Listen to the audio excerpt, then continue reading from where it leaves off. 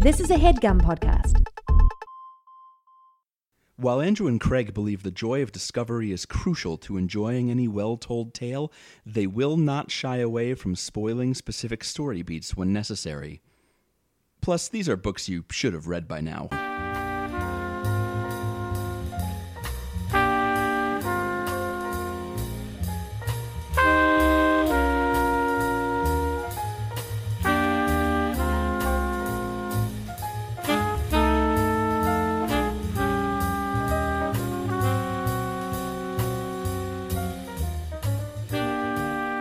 Everybody, welcome to Overdue. It's a podcast about the books you've been meaning to read. My name is Craig. I'm Andrew, still here. And Gang. Andrew's still here. We're still hanging out. We're making podcasts together still.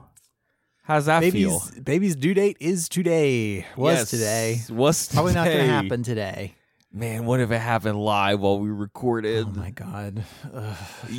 You would turn to dust. It is something like 5% of babies are born on their actual due date. The due date is a target that most babies do not hit. No. First babies are notoriously late. More likely to be late than early because Correct.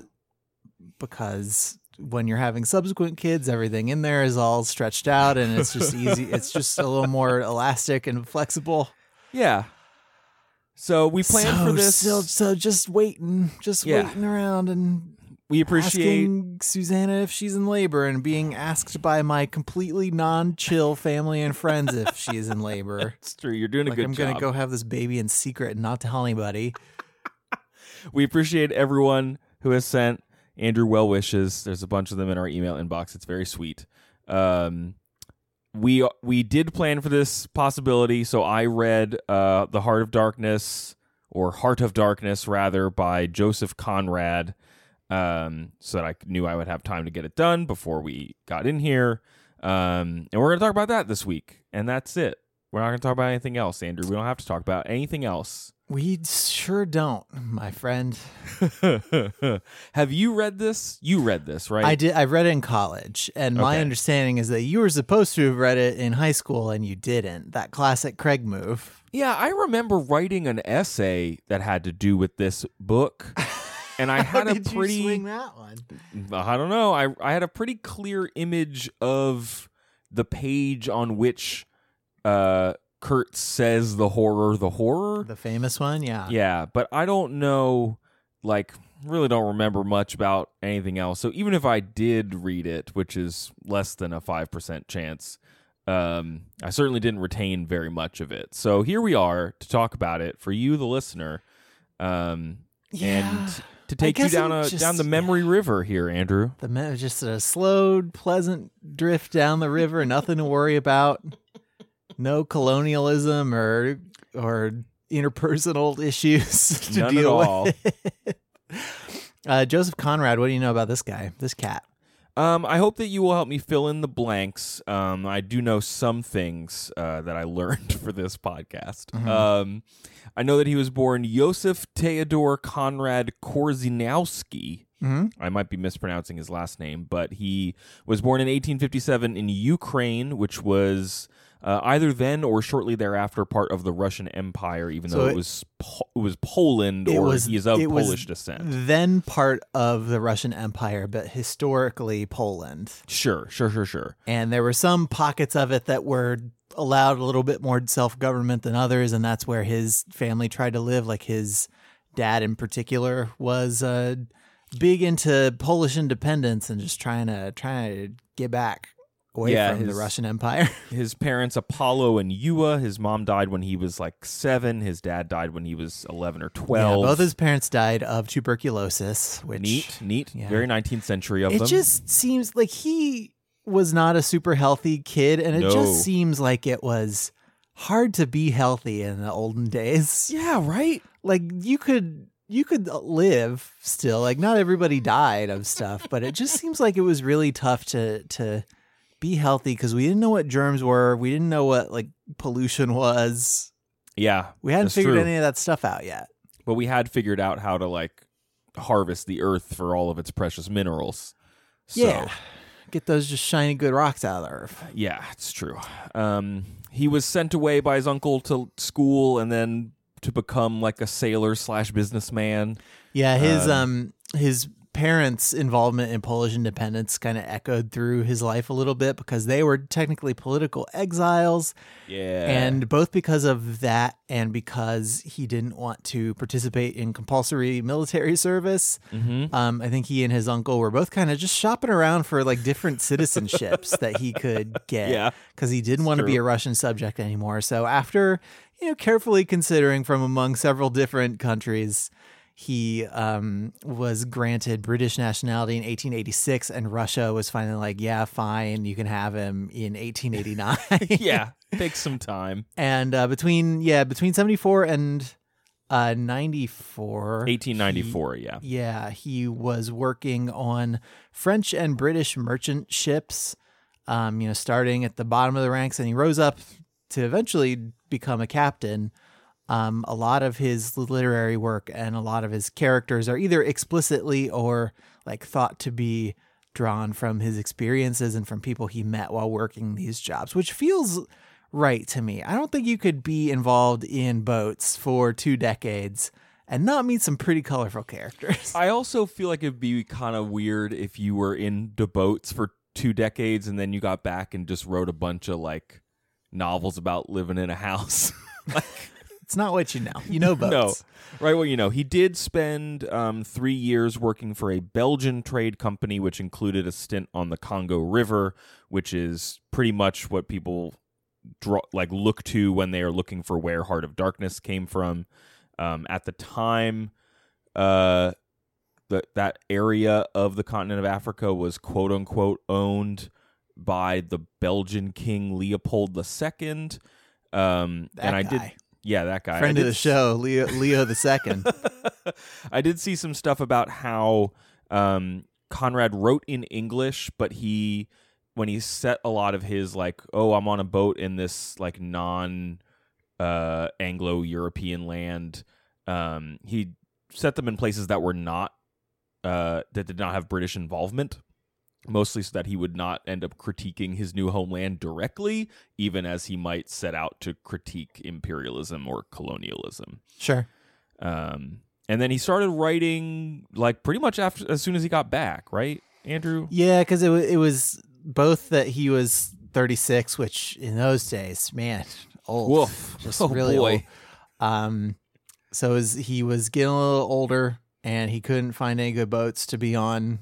And so he decided to start writing. And he had been interested in literature from an early age. Like when he was being homeschooled, he was exposed to both Shakespeare and to Polish Romantic poetry. And something that is said of him is that he brought a sort of a non-native speaker's understanding of English to literature, like English literature, and kind of came at things from a different angle than other people were coming at them from. Now, what that means exactly, I can't tell you, but I can tell you that he is known for bringing a non-native English speaker's understanding of English to literature. Something to put in the back of folks' brain as they listen to this or, go off and read Heart of Darkness or whatever is also the scholarship on Conrad likes to make a lot of connections between the fate of the Polish people and Poland, and connect that to the experience of folks in Africa enduring colonialism. People also love to argue about who the characters in his books are based off of when it's not 100% clear. Sometimes they're just named the same thing, just straight up. But the character of Kurtz in Heart of Darkness, it's hotly debated who it is. And I don't know, if you're writing a book, would you make sure everybody knew who it was? Would you leave behind some kind of record so that there was no doubt? Or would you want people to argue and just kind of keep their head on a swivel? Because what if it's them, I like the latter. I specifically for that last part, I like the latter idea. I want people to fear that my book is about them. Because if it is about them and they read it, then they know what they did.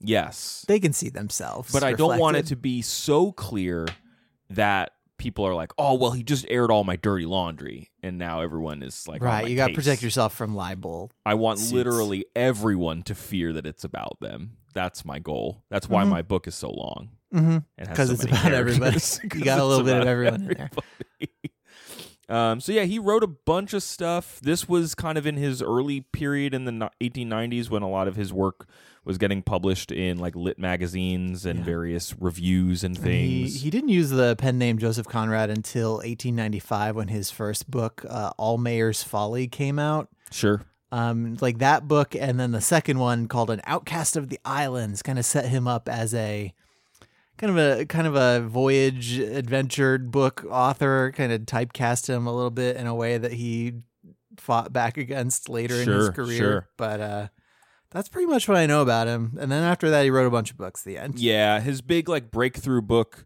was a book called Chance in 1913, which also stars Marlowe, which I didn't know that Marlowe was in multiple books. Mm-hmm. He's the narrator of Heart of Darkness. Are you sure it's also. the same Marlowe, or Yes. is this a different guy named Marlowe? There's a dude named Charles Marlowe who is in multiple books. And does he talk about the events of previous books? Like, man, that guy Kurtz. It doesn't sound Wow, like the horror. Let me explain to you what exactly I think he meant by that. It doesn't sound like that, but it also doesn't sound like Marlowe. That Conrad is like, these are different people. I just love this name. I can't get enough of it. It's kind of a Kevin Smith sort of Yeah, sure. loose continuity. He did marry. He had 2 sons. They ended up back in Poland briefly when World War I. They were like vacationing in Poland, and then World War I broke out, and they had to get home. What a bummer, you know? Yeah, what a huge bummer. Really ruins your vacation. Yes, and then he died in 1924. This book was published in 1899, and then like collected and published actually in a book in 1902 in a collection called Youth: A Narrative and 2 Other Stories.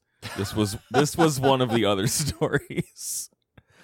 And then this was published in the 1000th issue of the Blackwood magazine in 1899. So what do you? 1899 and it had 1,000 issues. That's wild. It's probably How often out did they- like every week, dude. Okay, and how often did they publish? I have no idea. I would think it's like if it's anything like TV, it's probably like every week.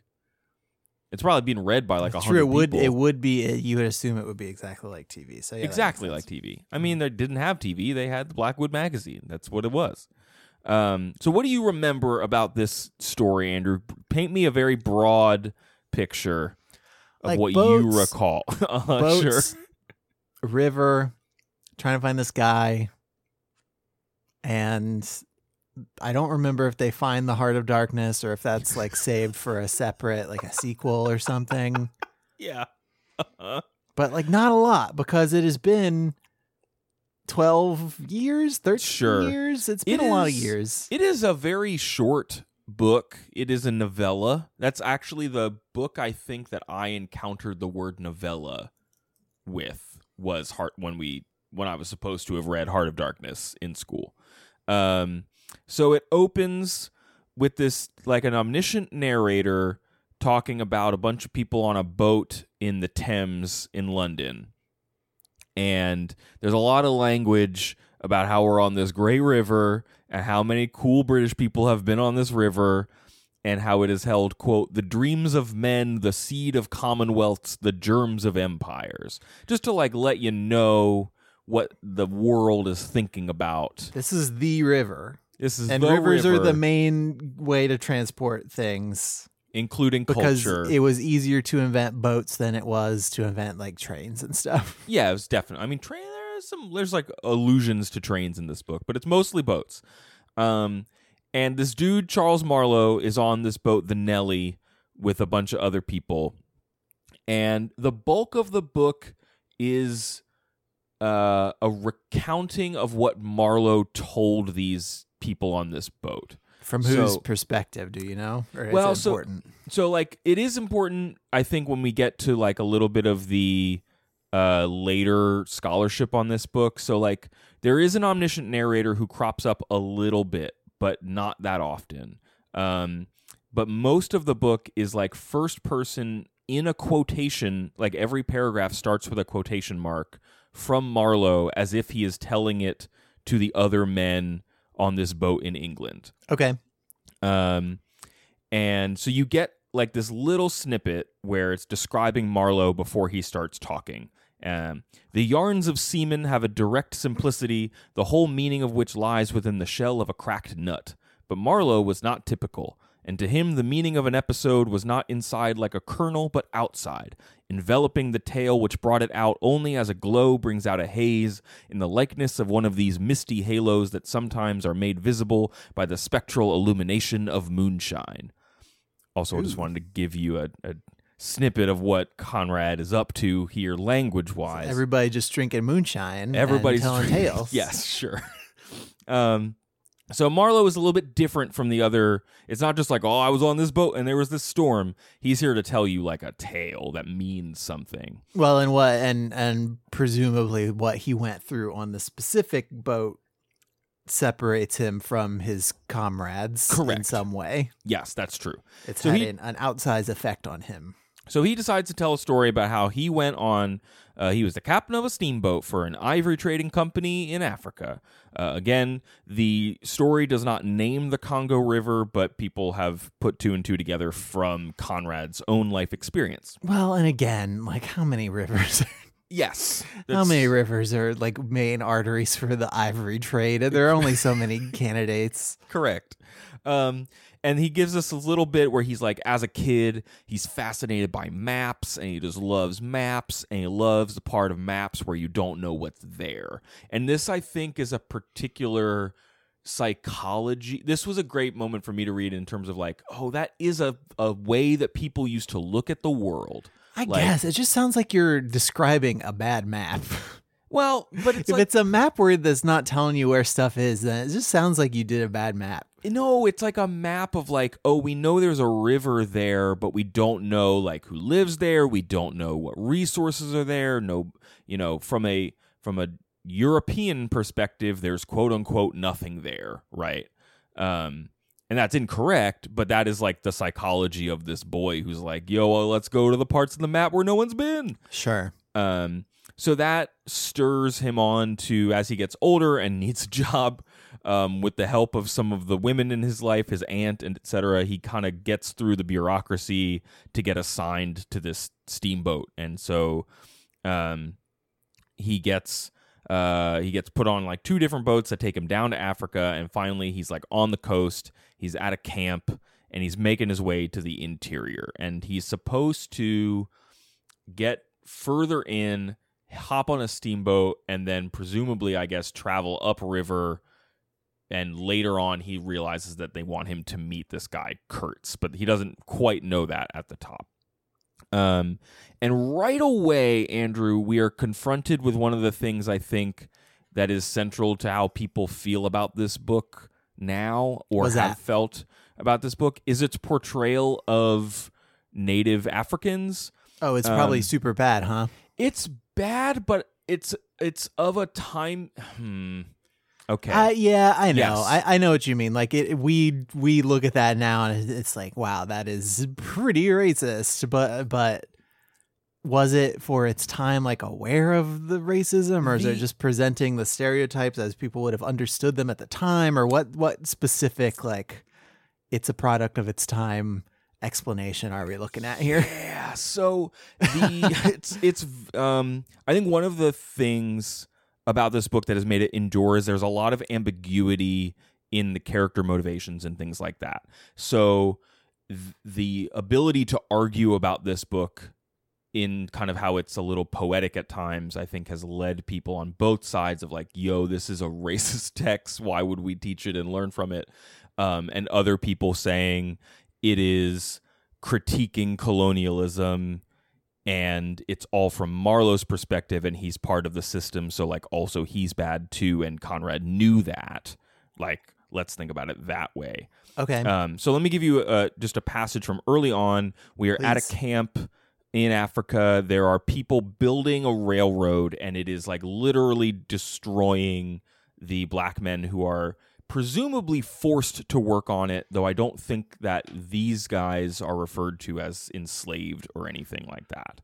It's probably one of those things where even if maybe they feel like they had some choice in the matter, they probably didn't. Like either because of economical forces that the British Empire has pushed down there, or because of remember, these are Belgians, force. Andrew. Yeah. We're not insulting English people. Sorry, It's the Belgians. Yeah, but of whatever, course the yes. Belgians. Everybody, sun never sets on the Belgian Empire. That's a famous phrase. So Marlowe sees this boat, and here's the direct quote. "It was paddled by blackfellows. You could see from afar the white of their eyeballs glistening. They shouted, sang, their bodies streamed with perspiration. They had faces like grotesque masks, these chaps, but they had bone, muscle, a wild vitality, an intense energy of movement that was as natural and true as the surf along their coast. They wanted no excuse for being there. They were a great comfort to look at."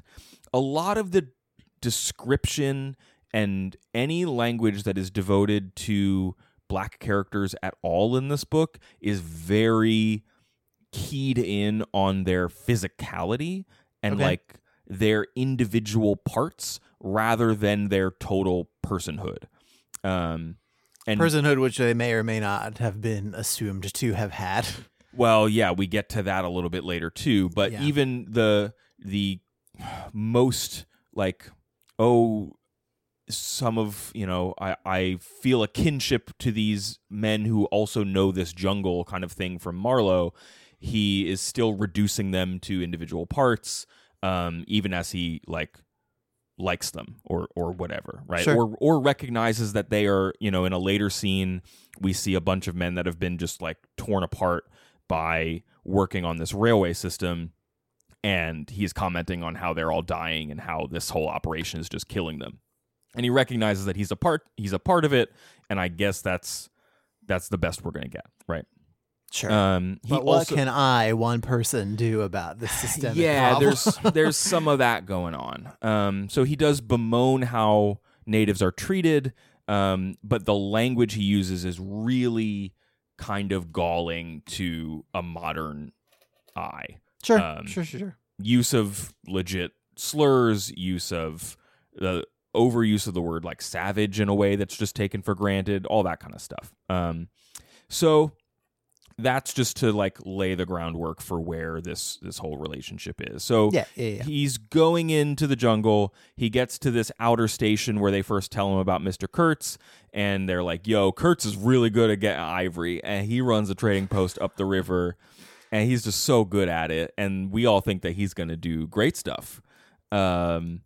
And Marlowe begins to like judge some of the men at these camp who are clearly here just for kind of capitalist reasons and don't have some sort of higher calling, which, right? That's kind of wild. Yeah.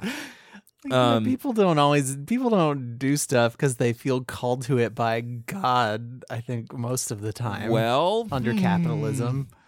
He says the conquest of the earth, which mostly means the taking it away from those who have a different complexion or slightly flatter noses than ourselves, is not a pretty thing when you look into it too much. What redeems it is the idea only, an idea at the back of it, not a sentimental pretense, but an idea, and an unselfish belief in the idea, something you can set up and bow down before and offer a sacrifice to. And then he kind of goes on that like maybe there's a nobler reason for being in this part of the world. Maybe. But maybe not. Maybe not. But maybe. Yeah. So Marlowe sets off with a bunch of guys. He refers to any of the white colonists that are with him as pilgrims, and then he will just talk about either natives or when he is on his boat. Some of them are legit cannibals that are with him. Talks about the use of pilgrim is interesting because that does have kind of a religious connotation. Yeah, and it honestly feels a little ironic because I can tell that Conrad is critiquing some of these people and the way that they see the world. So it doesn't feel like, I don't know. I feel like Marlowe it's almost sarcastic. It's maybe not quite, but it is not just to be taken at face value. Sure.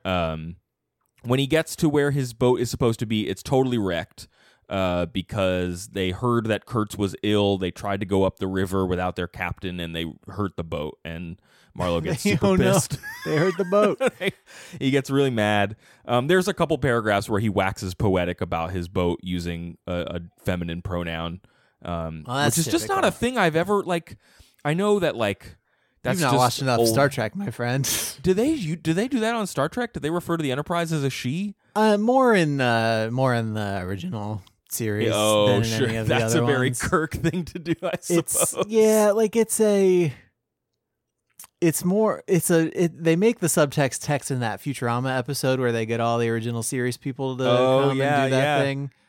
Where he's reading that fake fan script and one of the lines is "My ship, which I love like a woman, is disabled." But it's definitely there in subtext. Okay, Yeah. sure. So it takes months to fix this boat, which allows Marlowe time to sit at this camp, watch like something catch fire, and then one of the natives working at the camp gets beaten for it, and Marlowe has feelings about it. He meets a dude who's supposed to be a bricklayer, but there are no bricks, so he just sits there and gets paid to sit there, I guess. Who pumps him for info about Kurtz and like thinks that Marlowe is like sent by higher ups in Europe that could maybe like help this dude out or something. Marlowe hates this dude because he's so sniveling and self-important. He calls him a paper mache Mistopheles. Okay, sure, fine. And in the middle of this dude's speech about himself, I got distracted and forgot that there was an omniscient narrator because the book had gone so long with just Marlowe talking that while he's bored of this dude that's in his story, he gets distracted and trails off. Mm-hmm. And the narrator, the like non-Marlowe omniscient narrator is like, oh, and then he trailed off and sat there quietly for a few moments. And I literally forgot how the book worked.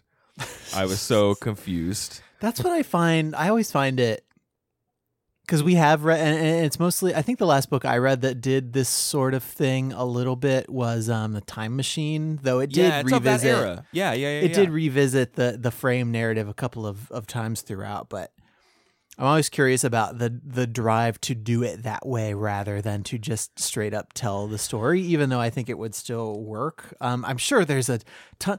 This is one of those things where we're talking about a question and I'm sure there's an answer, but we don't know it because we're dumb idiots.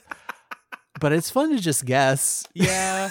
I want to say we talked about it a little bit years ago when we were talking about Crusoe and just in general it's even like it's in Frankenstein, it's in Dracula. It's like, I witnessed a real thing. Yeah, like it's a way to imply to the audience, oh, this isn't a fantastical thing. This is me in recognizably modern Britain, usually Britain, because that's the era. Yep. Telling in you English of lit this anyway. Yeah, telling you of this fantastical thing that happened while we smoke our cigars and drink our whiskeys. Sure, correct. Okay, I buy that. Sure. Sometimes the book is just letters to people, too. Sometimes book is just letters that form a string of words that form paragraphs taken together form a story. Yeah. Marlowe is still waiting for his boat to be repaired. He waits a long time for enough rivets. He gets very upset that there are not enough rivets. They have you can never have too many rivets. They have... Hey, Craig. What? This sounds riveting. Oh, my God. Gotcha again. I like the idea that by telling a joke, you've gotten me. Gotcha. They, while he's waiting, he is talking to the uncle of the annoying bricklayer and learning that some of the higher-ups don't actually like Kurt so much. He's a bit of a rogue. He does things his own way. He has clearly been That's a tricky class.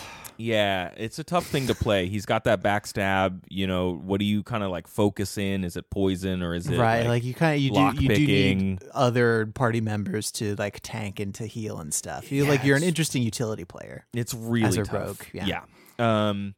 And he has clearly been taking advantage of the system and kind of amassing an individualistic power of sorts by negotiating his own alliances with various local tribes and like setting them off on one another and getting this massive store of ivory kind of for himself. So they're not the capital C company is perhaps getting a little bit worried about being able to control Kurtz and whether or not his stuff is like hurting their own long-term interests.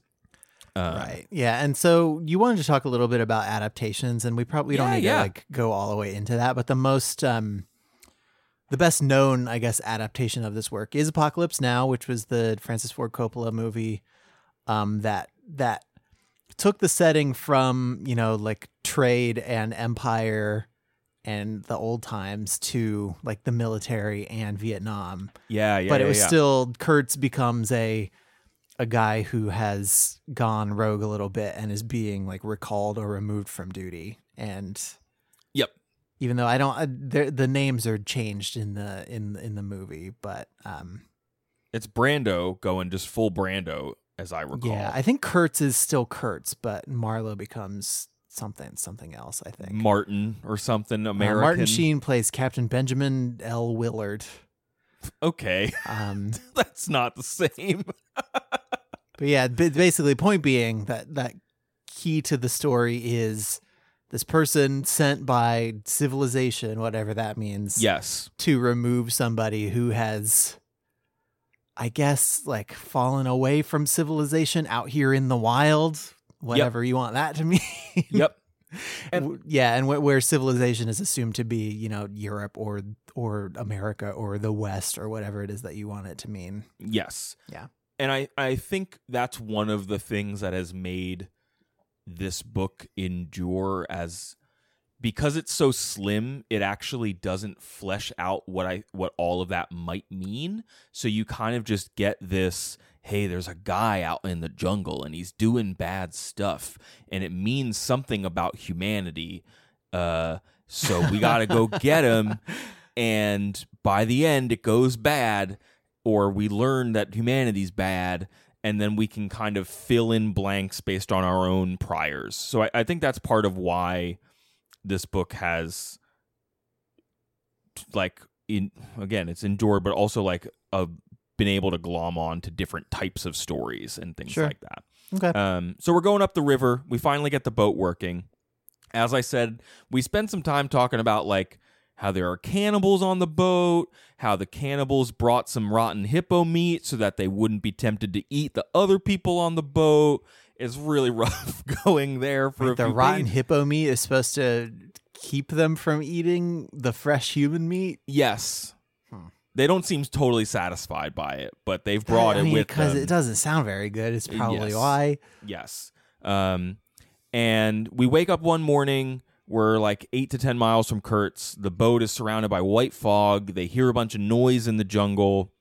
We've gotten a lot of passages from Marlowe describing the jungle as this like almost a sentient being, a thing that if it wanted to could come forward and just consume them. But it doesn't, and that is terrifying in and of itself. So that mystery is always ever present. The steamboat does get attacked. A bunch of like a hail of arrows is shooting the boat. This helmsman gets stabbed with a spear and dies at Marlowe's feet, and all the blood gets in his shoes, and Marlowe freaks out. It's really gross. Sure. They do scare off the attackers by blowing the steam whistle. And in this moment, Marlowe decides to tell us about a thing he gets from Kurtz later in the story, which is a report Kurtz wrote for a fictional society that Conrad made up called the International Society for the Suppression of Savage Customs, which he waxes poetic, apparently Kurtz does, about like the most altruistic version of conquering other peoples. And says that whites, quote, must necessarily appear to them in the nature of supernatural beings. We approach them with the might of a deity. You might think that Kurtz has some issues. Mm-hmm. And then he handwrites a postscript on it that just says, kill the brutes. And in my notes, I made a note that says, who are the brutes, Andrew? Is a good question. Ooh. And so we survive that attack. We finally get to Kurtz's camp. We meet this Russian wanderer man who's wearing patchwork clothes, who is in love with Kurtz and thinks that Kurtz is the coolest thing, but also he's dying. And Kurtz is dying, or Kurtz the is Russian dying. poet bard guy is dying? The Russian guy, Marlowe describes him as looking like Harlequin or Arlecchino. He's like wearing patchwork clothes. He has nursed Kurtz back to health a couple of times, and Kurtz has this like he has a like capital letter leader of men, cult leader quality to him that we hear of from the Russian guy. Sure. That's very non-specific. It makes you want to accomplish great things and like you could change the world. But he never really says like what it is that Kurtz tells him. It's just he fills his head with ideas about love and what mankind's supposed to do and things like that. It's very demagogue-y, but told from someone in the cult. Sure. So Marlowe is like, I don't know. This guy seems like important and powerful, but maybe he's crazy and maybe we need to worry about him. And they get to the station where Kurtz is supposed to be. There's a bunch of pikes like jammed into the ground that have human heads on them. It's kind of spooky. And then they find Kurtz. He's definitely dying, and the pilgrims go to like put him on a stretcher and bring him back to the boat. And a bunch of natives run out of the jungle almost to attack. Kurtz waves them off. They put Kurtz on the boat, and the Russian guy runs away into the jungle. Then we just get like a few scenes of Kurtz and Marlowe hanging out. They don't talk too much. It's just very clear that Kurtz is like definitely on his last legs. He's probably not going to make it back. The manager who's on the boat really doesn't like what Kurtz is up to and what he's like gone and done living with the natives and clearly like tried to control them himself or something. Okay. There's another attack of the natives, which implies something, or it belies something that the Russian says, is that they don't want him to leave. We don't know why. We don't know what he's doing for them. He just sounds like a great, cool guy who you'd want to have around at parties and stuff. Yeah, but he definitely did kill some of them and put their heads on spikes around his house. Maybe only the bad ones, though. Maybe only the jerks. Maybe. It's possible. But they do sounds worship like him. Occam's razor, man. You use Occam's razor to cut them heads off. He did indeed. They do like attack the boat one more time to attempt to keep him there, but they scare them away. There's this really poetic kind of modernist impressionist moment where there's like a single native woman in the crowd of men who like stands there with her arms outstretched as if she wants Kurtz to come get her. I'm not sure what any of that means. It just stood out to me as like, wow, I don't remember that from the time I fake read this book. And it gets to a little bit, I think, of some of the impressionistic imagery of this book that might come from a Polish writer learning English and infusing it with his own sense of poetry, perhaps. The boat is broken one last time. While they wait for repairs, Kurtz gives Marlowe a bunch of papers. Marlowe tries to talk to him. Kurtz says, yo, I'm going to die. And then he kind of gets scared of the fact that he's dying. He says, the horror. And then he dies. So can you tell me what the horror means? And I don't want to guess. I just want you to tell me the one thing that everyone knows that it means. Okay, I will definitely give you the exact thing that it means because everyone knows that it means one unambiguous thing. Yes, that he left the clues there in the text. Conrad did, and that if you can't figure it out, you're just too dumb to be reading this book. So, what is the one thing? Because I know I trust you. Great, I know you're you. on the ball. I'm glad that you trust me. Mm-hmm.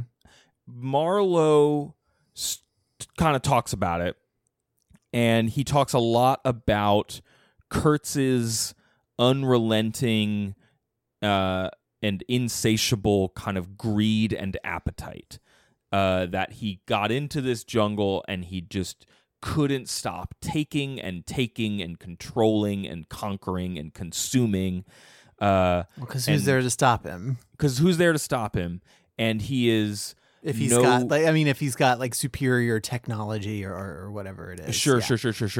And he is not there necessarily to like quote unquote lift up the people that live there. He is there to use them for his own means. And Marlowe is having some feelings about whether or not that is whether or not European white men are any different from what they call savages in the jungle, because we're all just people who could just like have this insatiable appetite that ruins our lives. Yeah. So in the moment that Kurtz is dying, he is like watching his life, at 4 times speed in his brain and realizing that has what has brought him to his end. And that is the horror. I suppose the horror is the rapacious human nature that consumes all it sees. And that is the heart, that is the darkness at the heart of all mankind, Andrew. And that our desire for progress, our desire to tame the world and remake it in a way that is more suitable to us will actually just lead to the erosion of our humanity, because we will just seek to eat and take and take. Does that answer your question? Just checking Google real quick to make sure you're right. And Okay. I think you got it pretty much. What does Google The say? literarydevices.net says the use of this phrase is not common in everyday life. However, you may find it in literary texts and movies. You would notice whenever this line appears, it conveys the meanings of threat, evil deeds, fear of evil actions, or pointing out an alarming situation, such as if someone or something catches fire, foreign invaders come, or a war breaks out. It's not So if quite you what's happening you writers here. at home, just know that Those are that's you when wouldn't you're hear this in allowed. everyday life, but you can use it if something bad happens. Or like break the rules and like have someone say the horror when they're at a grocery store. No one would expect it. Honestly, though, like you're looking at all different like kinds of Pringles and Oreos and stuff, and the horror. We just take and consume, and this is where it gets us. Sometimes I get to the register, I see the taxes I have to pay, and I just go, the horror. Oh yeah, sure. Yeah, Uncle Sam taking his bite. Yeah, man. So Marlowe, Kurtz dies. A bunch of people on the boat bury him, even though Marlowe's like very unceremonious about that stuff. I always feel like the story ends with the horror. I think doesn't. the movie does, but I don't think the book does, right? Yeah, so check out this stuff. Okay. Marlowe Stop yelling at me first. Marlowe has Kurtz's papers. He has a photograph of a woman that Kurtz it's referred to in the text as his capital I intended. It's his fiance back home in England. And so Marlowe goes back home. He doesn't like society anymore because all mankind is bad now. He just can't handle it. But people come and take some of Marlowe's papers. They take the report, or take Kurtz's papers. Marlowe's protecting the private letters and stuff. He finally sits down with Kurtz's grieving fiance, who is like, "Oh my God, you knew him so well. You were there with him when he died. You must have known that he was a genius, just like I knew he was a genius. Oh my God, I love him so much. Please, you were there. Tell me what he said. What was the last thing that he said when he died? You got to tell me so that I can properly grieve or end my grief." And Marlowe kind of looks at this lady and sees how sad she is and says, "The last thing that he said was your name." And she's like, "Oh my God, I knew it. I knew that's what he would say when he died." And Marlowe has to sit with that lie because he couldn't bear to tell her the truth about what had happened to her man or about humanity. That's the end. Would you have told the lie? Put yourself in the shoes. We don't often of the do this. We don't protagonist. often say like put on the protagonist's shoes and what Yeah, would you like, do? Would you have thrown the ring into the volcano? Well, I definitely would have done that. I don't know, because if I had been through what Marlowe had been through, I might have been like, "Yo, it might have been hard to stop me from just saying the horror at everyone." Like it was, it was bad down there. I definitely would have lied. I would have told the lie 100 Yes. times over and over again. I just would have lied because to tell the truth creates an awkward situation that I then have to live in. And to just tell the lie, like she can feel a little bit better. Sure. And That's I fair. I can continue to internalize this thing. Okay. Just Yeah, really I think, chew on it. I just think if I were in Marlowe's shoes, I can't shake that the dude had bled on my shoes and it had been a real rough time, and I would probably just tell her because I wouldn't would be able. tell a therapist or something. I would put it on her. Fair. Well, maybe then we could be good friends, and like maybe we could fight back the horror. You would tell her the horror, and she would say, "Well, what is that in reference to?" And you would explain to her that it's not a phrase you hear in everyday life, but it is something that people say when like a fire happens, when things catch on fire. Yep. Or when people invade your house. Yes, Yep. and then in that discussion, you would grow close. Yes. And develop a friendship, and then you Yes. start a movement, and then you change the world. Yes, the horror movement.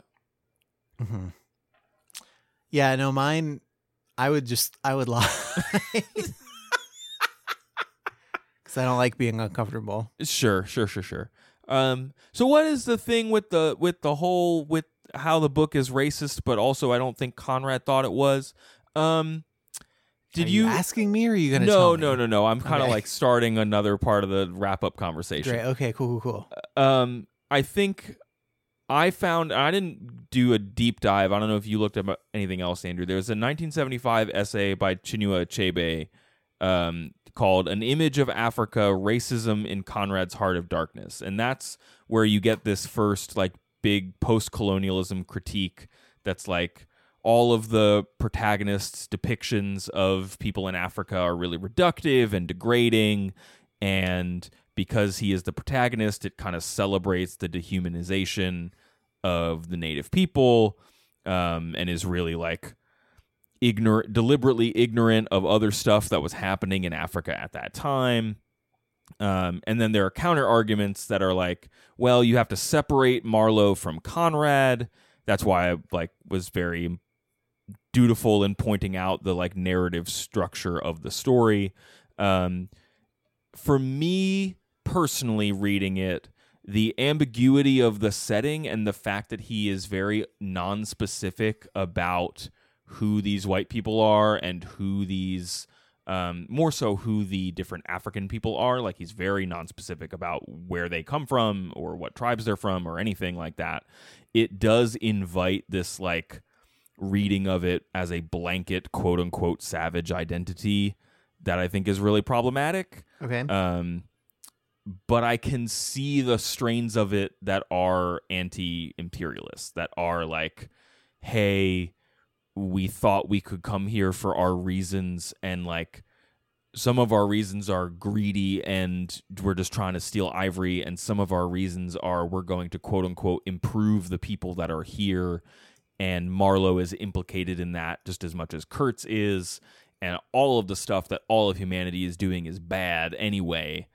And how dare we, white people from Europe, say that we're any different or better than other folks? I think that's in there. Mm-hmm. It's just, as a reader in 2019, it can be hard not to see the rough depiction stuff as I don't even want to mess with this. I don't like Marlowe. And that's a reasonable thing to do with a story, I suppose. I don't know. Okay. Is that a thing you remember being talked about when you read the book? I honestly cannot remember. It's been so long, and I think we've talked about this a little before on the show, but I don't know if it was just me being a teen or early 20-something, or if it's the way that the canon is distributed and then dissected in an academic setting, but Sure. Something about the way that books were talked about, or just the way that assignments work, just totally made me disengage from the actual entire process. Yeah, I don't know. That's probably what was happening to me in high school. Yeah, I don't want to. I had some very good English teachers, and I think that actually the teacher whose class I read this in was very good, and I liked her a lot. But also, I I don't know. You kind of read the thing and then you have a little bit of discussion and you make sure that you talk about the things that you're supposed to talk about, right? And then you go home and you read the next one and you do the thing over again. And it's not that thing where it's geared toward understanding its relevance in the canon and in like literature. Makes it not stick with me in a way that like doing a dumb, stupid book podcast like we do, where we just talk about it and sometimes guess a little bit. Yep. But mostly we're just kind of casually discussing it as you would among friends. But that way can sometimes stumble into a deeper meaning or connection. Sometimes, which is what we do every week. Yeah. Everybody who's ever left our show a bad review on iTunes just doesn't get it. Just doesn't get it. And I think also the thing that makes the book stand out for this question of like, what is it? How successful is it in indicting mankind or imperialist white mankind? I think probably at the time of publication, that's still it is more fresh, or at least novel, and perhaps against some of the conventional wisdom of like you're at that age where it is a dissenting voice in an age of like the height of British colonialism. Okay. Right. I just made like at the end of this book, I was like, oh, what if the monster is man? Which feels like such always man. But this is from an era where that was maybe not like the trope it is now, right? Like the idea of having this evil presence being thing and then having it be like the human nature is not as like well worn in zombie fiction. Okay, sure. Like the most dangerous game came out in 1924, and I think that's the real watermark for realizing that the monster is man. Okay. So he's on the beginning of the wave here. Conrad is what we're saying. Okay. Trendsetter. He's a trendsetter. Well, any trendsetters out there who want to let us know what we got wrong about this book can email us at overduepod@gmail.com. You can also hit us up online at facebook.com/overduepod or twitter.com/overduepod. And by online, I mean through social media specifically. Thanks to folks reaching out this week, including a lot of folks sharing what they're reading, including Aaron, Amber, Bob, Michelle, Patty, Andra, Julie, Aaron, Lucy, Raul, Kara, Eric, Jake, and lots more. If you need some good things to read, maybe go check out those posts we did last Friday. Andrew, if folks want to know more about the show, where should they go? They can go to overduepodcast.com. We have links to Apple Podcasts, Google Play, our RSS feed. We are also up on Spotify and Stitcher. Listen to our podcast. Enjoy it. Enjoy these moments. These precious moments before you journey into the heart of darkness. The horror. That's like the funny kind of usage that we talked about a little bit earlier. Yes, it's like that's what true. Parenthood is the horror. Oh God. Next week, it is very likely. Yeah, do we just want to commit to like picking one of the paternity episodes, and if we can record something else, we just throw it on at the end or somewhere? Yeah, next week, let's just say that it will be the first of our paternity books, which is the second His Dark Materials book, The Subtle Knife, correct? Yeah, it's a real subtle knife. Andrew read The Subtle Knife, so that will be next week. Before then, this coming Friday, you can check out, if you are not a Patreon subscriber at the $10 level, you can check out Hellboys, a Divine Comedy podcast. We're the Hellboys. We're the Hellboys. And that's just a little taste. If you want to read along, we are reading the Hollander translation, and I think by the first 2 episodes, we get through Inferno 16. So go check that out and listen to it on Friday.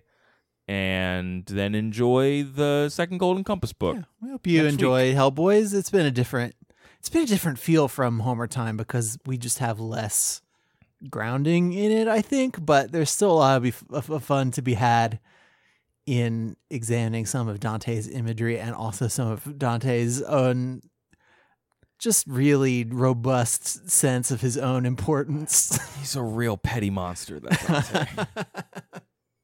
That's it, Andrew. That's the show. Ugh, God, that's the show forever. Okay, everybody, thank you for listening, and until we talk to you next time, try to be happy.